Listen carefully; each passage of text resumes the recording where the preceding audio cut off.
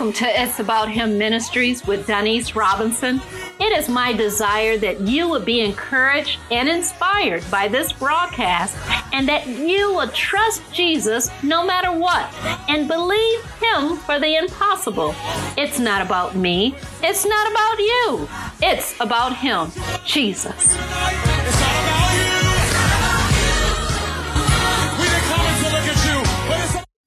This is the day that the Lord has made. We will rejoice and be glad in it. Last week, I talked about being free of sin. I will recap somewhat before I discuss today's new topic, God's gift of grace. When I talked about being free of sin, I am not saying you will never sin. You will most definitely sin. However, your lifestyle is not to practice sin. We don't intentionally sin. If we do, then there are consequences for our sin. Sin is not who we are, or better yet, it doesn't define us as a person, because sin doesn't belong to us as a born-again believer. Sin should never have a stronghold on us. Rather, we should have the upper hand over it. Hallelujah. In darts, sin is missing the mark. In our Christian walk, we will miss the mark in many areas of our lives, but we don't have to stay there. We sincerely repent of our sins, change our behaviors and actions according to righteousness, and continue to serve God. We don't have to allow sin to beat us up or put us into bondage or condemnation. Sin should bother us to the point that we don't want to repeat it, and we want to change because it displeases God, our Father, when we sin. So that should be a motivator within itself to denounce sin and to move toward righteousness because we want to please God. Now remember, God doesn't tempt us with sin or evil, so we shouldn't tempt God with sin or evil, meaning God doesn't bring evil or sin to us to tempt us. Likewise, we shouldn't think we can live unrighteously or wickedly as often as we want and expect God to forgive us because He is gracious to forgive. No, we need to make sure we're walking in the ways of God. Now, last week, I talked about us being a tripartite being, meaning that we're comprised of three parts, our soul, spirit, and body. And we talked about our spirit being the innermost, deepest, and hidden part of our being. By our spirit, we can contact that spiritual realm. No other creature was created with this third part, the spirit within.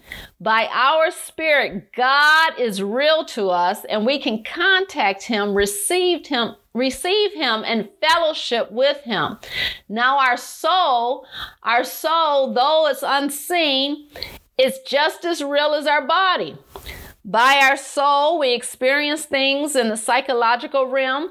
In fact, the Greek word for soul in the Bible is psyche, which is the root word of psychology. Our soul is composed of our mind, which enables us to do things like reason, think, consider, remember, wonder. Our emotions, which enable us to have feelings like happiness, sorrow, anger, relief, compassion, and our will enables us to choose and make decisions. Our mind, emotion, and will make up our soul, which is our personality, who we are within. And our body, through our body, we have these five senses. We can contact the visual, touchable, tangible things in the material world. It's the most outward and visible part of our being. And by it, we exist and experience the things in the physical world. Now, before Jesus came into us as new life, into our spirit, our soul was our leading part, meaning that we pretty much did whatever we wanted to do or desired to do, and then our body followed.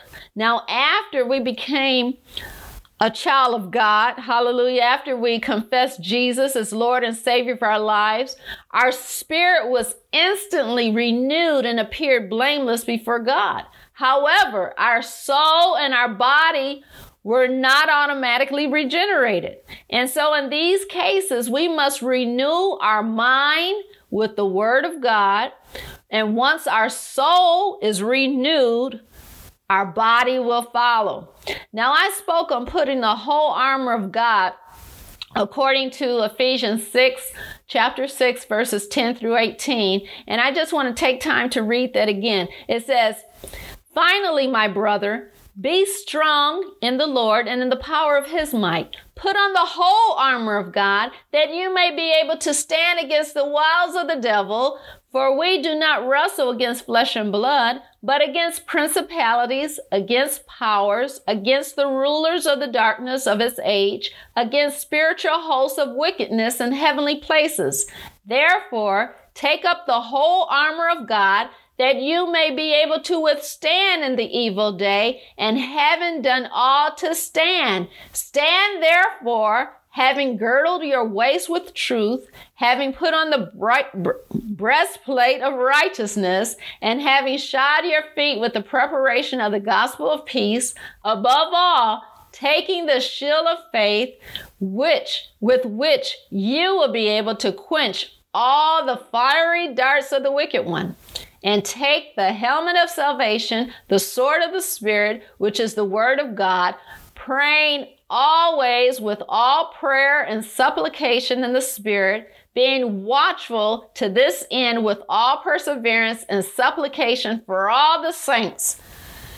Now, earlier I said the devil tries to attack our minds with lies.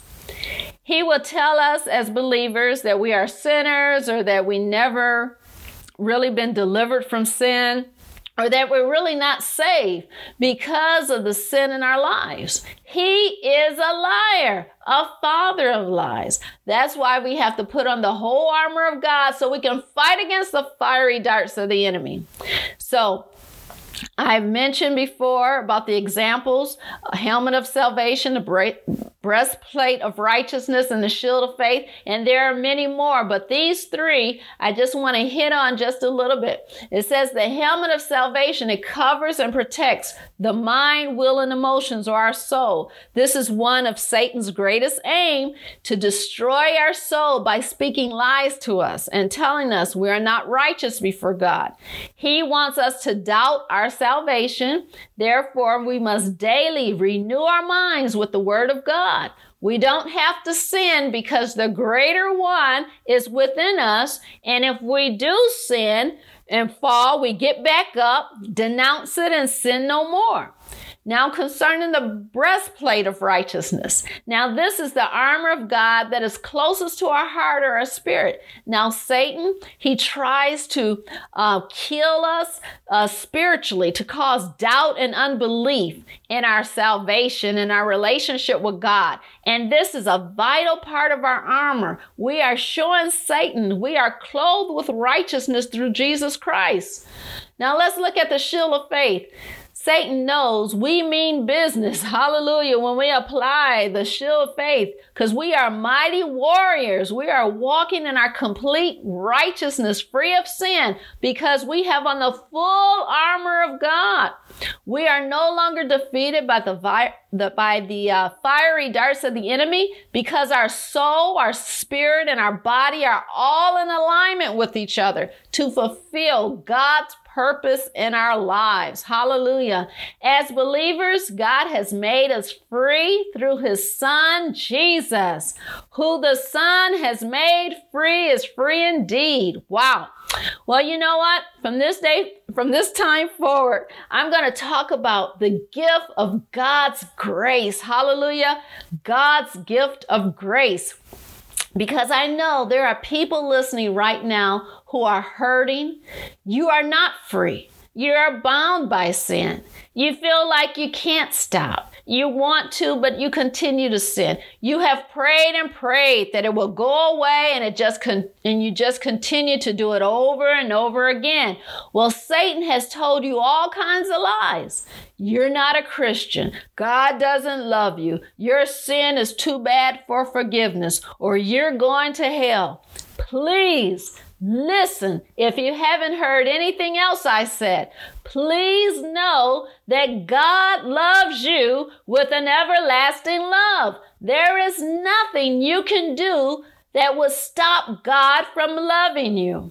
Earlier, I mentioned about our soul, which is composed of our mind, will, and emotions. Well, our soul is very powerful.